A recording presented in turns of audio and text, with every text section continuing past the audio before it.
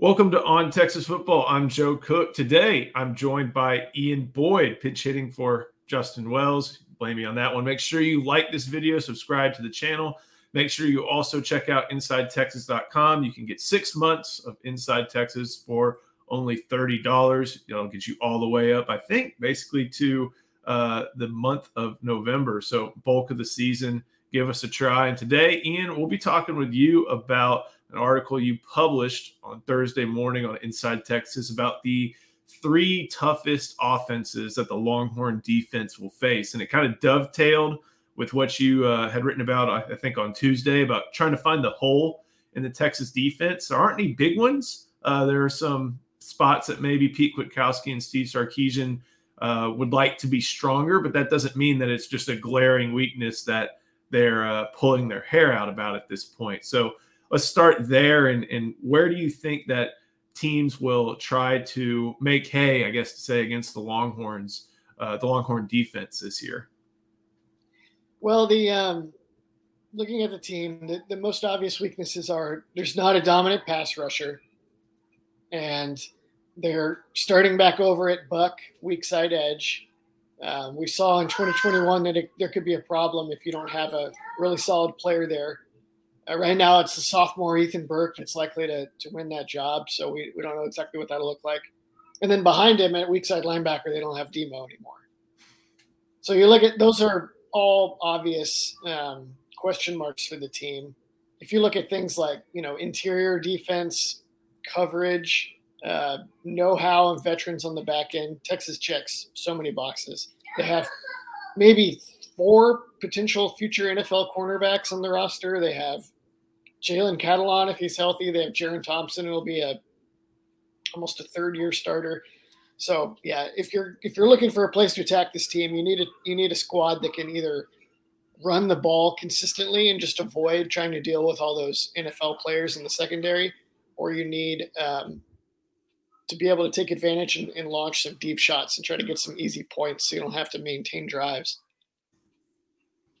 So I think that kind of mentions, or that just brings up what you mentioned, that running the ball is going to be, consistent running is going to be the way that teams try to get Texas and get most of their yards until, they take those deep shots. And as a result, you pick the 3 teams on Thursday that you believe would pose the biggest challenge to the Texas defense. And one of those comes in week 2, and that's Alabama. And I'm looking back at last year's box score really quickly.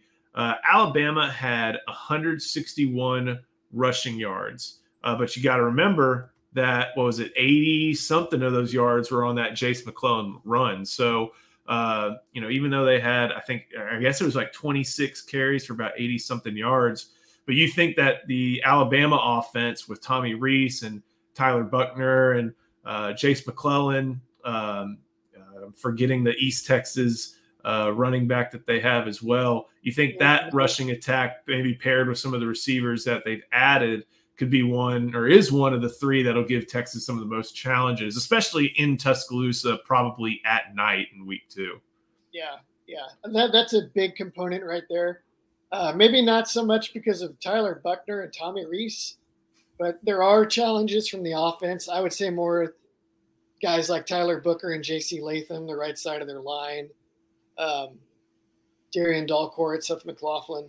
They have a fairly veteran-looking offensive line. They have a couple of young, 5-stars that are breaking into the lineup. Booker, aforementioned, is one of them. They have a really big group, and I think they're really, really going to dive into run blocking this offseason. Every report you read out of Tuscaloosa is they know that they need to run the ball to win games next year. They have big, physical, talented offensive linemen. Reese ran an offense that was very run-centric at Notre Dame. They added a tight end in the portal. So it's going to be a very talented running game. And that's basically going to answer one of the big question marks for Texas very early on is, can they still be stout against the run without Overshone and without Ovie Oghoufo? And also Coburn. Coburn. Yeah.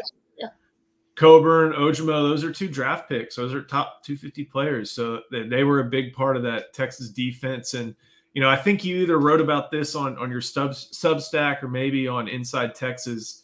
Notre Dame, under Brian Kelly and under Matt Freeman, and Tommy Rees spanned both those coaches, all their offensive linemen are always in 3-point stance. They always got a hand in the dirt. And last year, I think if you checked out Blue and Gold Illustrated, the On3 Notre Dame site, Tyler Horka, who's a Texas ex himself, wrote a story about basically Tommy Rees was in the booth, and I forget who they were playing, but Tommy Rees, for some reason, needed to go from the booth down to the sideline. So at a certain point, their signals were bad. The headset wasn't working. Yeah. So at a certain point, he just basically says, keep running duo until I get down there. Basically, just keep running the ball over them. So they're not afraid to run the dang ball. And Texas's defensive tackles and the defensive front will be tested in that regard pretty early. So that's the Crimson Tide. The other 2 teams you picked were Big 12 teams. So Rice and Mike Bloomgren and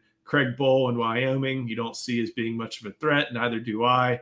But the other 2 teams were Kansas State. We'll start with Kansas State. So they lose Deuce Vaughn, but they bring back Howard, the quarterback.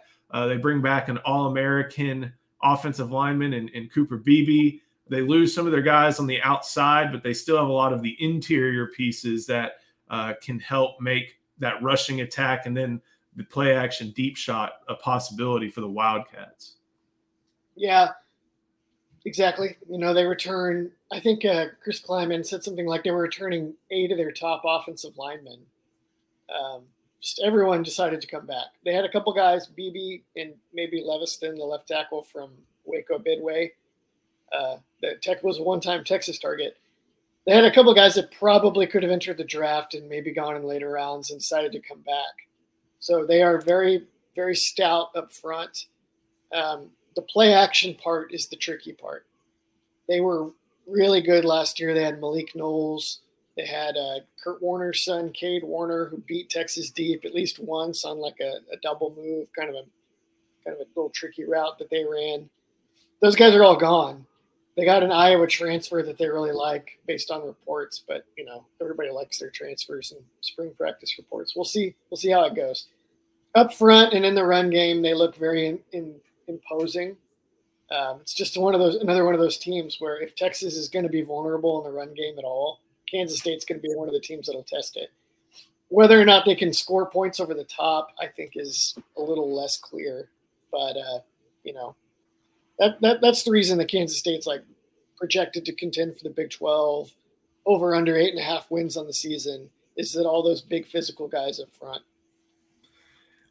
Maybe this is a little bit of a tangent, but do you think Colin Klein and Tommy Rees may be cut from very similar cloths with how they maybe run the quarterback and formulate their offense?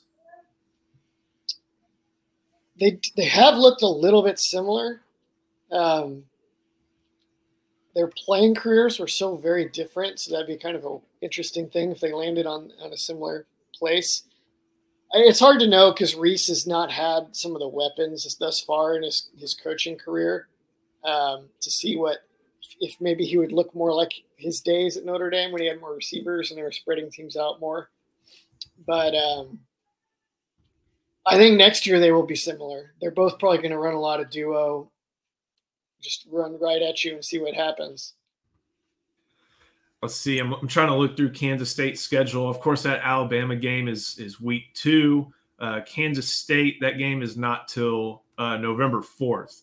And Kansas State could be coming in with a pretty good record at that point. That may be a game that gets the primetime treatment because it's not like Kansas State faces Murderers Row.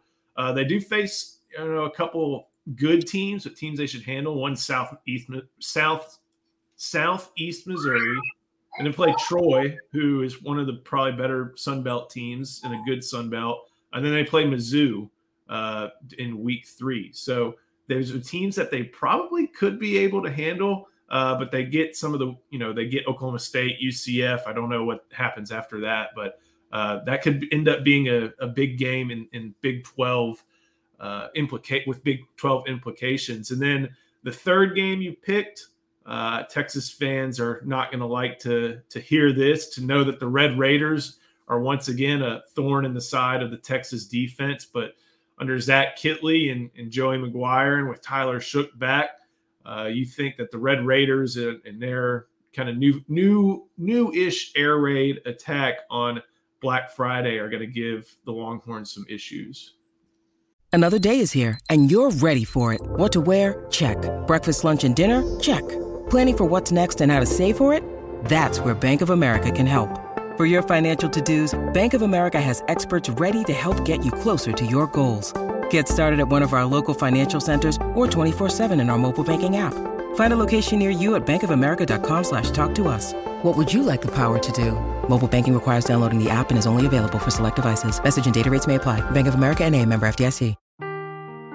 Seeking the truth never gets old. Introducing June's Journey, the free-to-play mobile game that will immerse you in a thrilling murder mystery.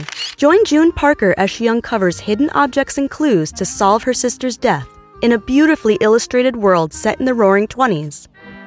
With new chapters added every week, the excitement never ends. Download June's Journey now on your Android or iOS device, or play on PC through Facebook Games.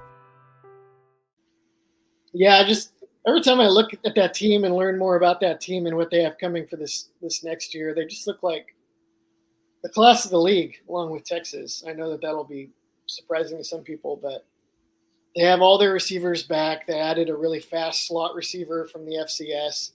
Kittley is very, very good at scheming open vertical routes for slot receivers. His quarterbacks are both experienced. They have big arms. It's basically similar to like one of those Cliff Kingsbury teams, only instead of Cliff Kingsbury at the top, they have Joey McGuire at the top, setting a culture of effort, physicality, toughness, and defense. It's like just filling in all those things that Texas Tech hasn't had for years, even while they've had dangerous offenses. So it's a really potent combination. I don't know that people are really coming to grips yet with what that means, but that is a game that I think is a little bit scary for Texas. It's probably better to face them late in the year on a short week in Austin, because I don't know if the Tech depth will be there or not. But challenging team, very aggressive. We'll try to score points. We'll keep coming at you. We'll go for it on fourth down, et cetera, et cetera. That it's possible that'll be the most challenging game of the year for the defense, depending on how Alabama looks early in the season, right? With like a new coach and some new designs. One of the things that I think people want to know about with Texas Tech is, are they going to go for 8 fourth downs again, or however many it was? And the quarterback that they used when they did that versus Texas is now at U of H, Donovan Smith. So now they have Tyler Shook back. They also have Baron Morton, who I think he's from the Lubbock area, made a homecoming after going to Mississippi State. Are those the types of players that they could use to continue that go for it and throw the kitchen sink at Texas strategy? Or will they try to use the running game and other air raid tactics to try and pick up those fourth downs? No, it looks like they're going to keep running the quarterbacks. Tyler Shook got like 24 carries in the bowl game or something wild. It was a lot. They're probably not going to do that every week, right? Because it was the bowl game. So, they don't have to save him for game 8, so to speak. But, yeah, they run Shook. They'll run him the same way they did Smith. He's pretty good at it. He's always been pretty good at it. He's bulked up to 230. I think he was like 215, 220 when he arrived in Lubbock.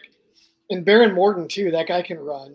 And he's gained like 15 or 20 pounds of muscle this offseason as well. So I think McGuire is committed to taking chances and running his quarterback for the advantage. And if they get hurt, they get hurt. So, that is still a component to their offense.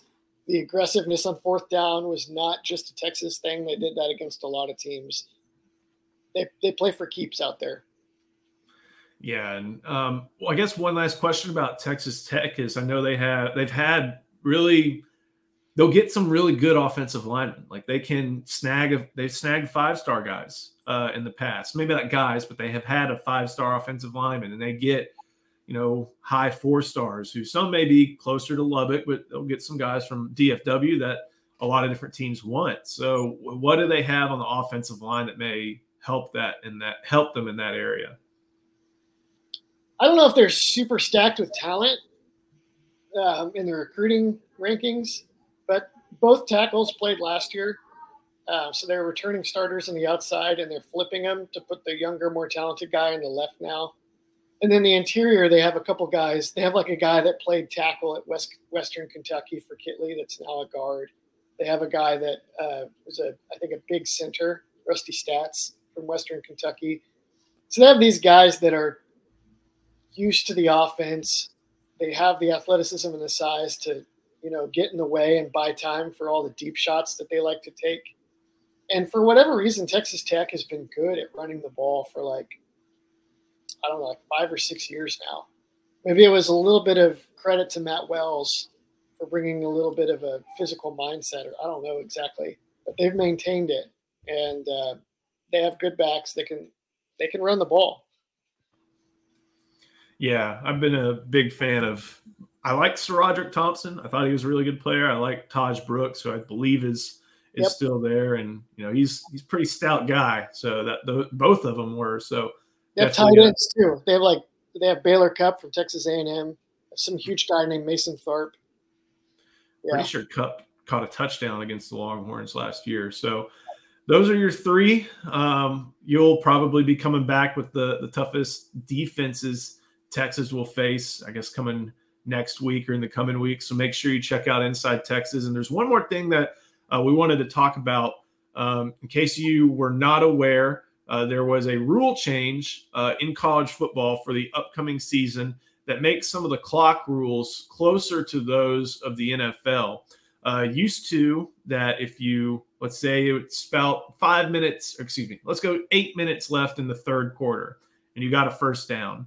The clock would not start again until the chains and the ball were set and ready to play.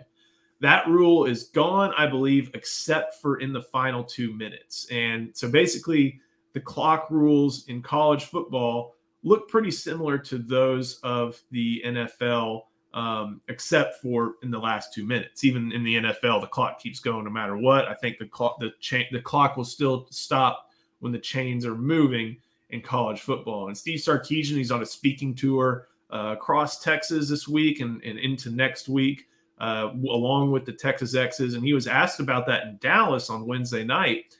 And there was an aspect that I thought was very relevant, and that's his NFL experience. He mentioned that, hey, I called plays for a couple of years with the Atlanta Falcons, and I'm used to this type of clock rules and how it can affect games.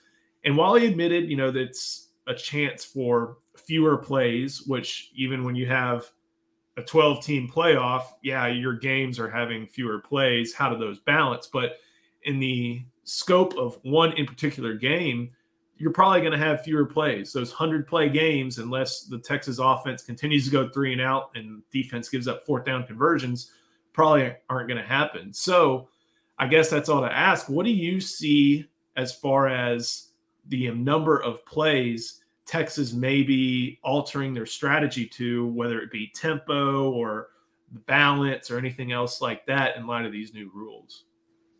Yeah, the quotes that you sent me from Sark on that were very interesting because he talked about the balance of, if there are fewer plays in a game and you execute your plays more efficiently, or you want to protect your defense from being on the field a lot, then it can help you. But on the other hand, if you have a really talented offense and you're going to out-execute the defense if you get enough chances or you have more depth in the defense, then it behooves you to run more plays so that you can kind of decrease the variance of the game by saying, okay, maybe you out-execute us for 30 snaps, Baylor or TCU or whoever, But the more snaps we add to this game, the less chance that your defense can hold up against our offense. The more likely it is that Kelvin Banks starts wearing somebody out, or that Jordan Whittington gets loose, whatever. Back in tempo used to be more of an underdog strategy, and it has benefits for underdogs. But Oklahoma ran tempo in 2008. You probably remember, and probably a lot of our viewers do as well. And it was like just dominant because it was like, we cannot stand up to this team for 80 snaps in a game. They had all these NFL linemen, Jermaine Gresham, they're going to kill us. They're going to wear us out. So I think that's going to be an interesting Sark didn't really tip his hand on what he feels will be the better strategy. Will it be better with this Texas team to embrace the shortened game and out-execute teams within a lower number of snaps and rely on defense or what have you? Or do they actually want to push the pace and try to get more chances to throw to all these receivers on the roster? And I think Sark maybe is more naturally inclined to out-execute teams over a shorter game. But I think he may look at this roster and say, we got to push the tempo more and throw the ball, because the more times we have Quinn Ewers throwing to, a receiving core so deep that we're not even sure who the starters would be in 11 personnel, the better our chances of just blowing away Big 12 teams and building huge leads. So that'll be an interesting thing to watch this season. Yeah, I feel like in years past, when you have a run game that features Bijan and Roschon, and you have tight ends and extra offensive linemen, you make all those subs to have these new formations, and that just naturally takes time off the clock because you're subbing, you're running play clock. May not see as much of that this year. So it may, like you mentioned, behoove Sark to go ahead and keep a lot of the same personnel on the field and just keep it going and trust your guys, your passing game in order to do that. So good talk, Ian. Thank you so much for pinch hitting and talking about what you recently posted on Inside Texas. Make sure you like the video, subscribe to this channel. We keep it coming all off season here on Texas Football. Ian, you'll even be back tomorrow, most likely, for the live stream with Bobby, Jerry, and whoever else decides to join. Make sure you check out Inside Texas. You can get 6 months of access for only $29.99. So today is May 11th. I guess that'll get you to Veterans Day, and that'll get you through that Kansas State game that we were talking about. So thank you for watching. Thank you, Ian. Thank you to our producer, Matthew Hutchinson, and we will see you next time.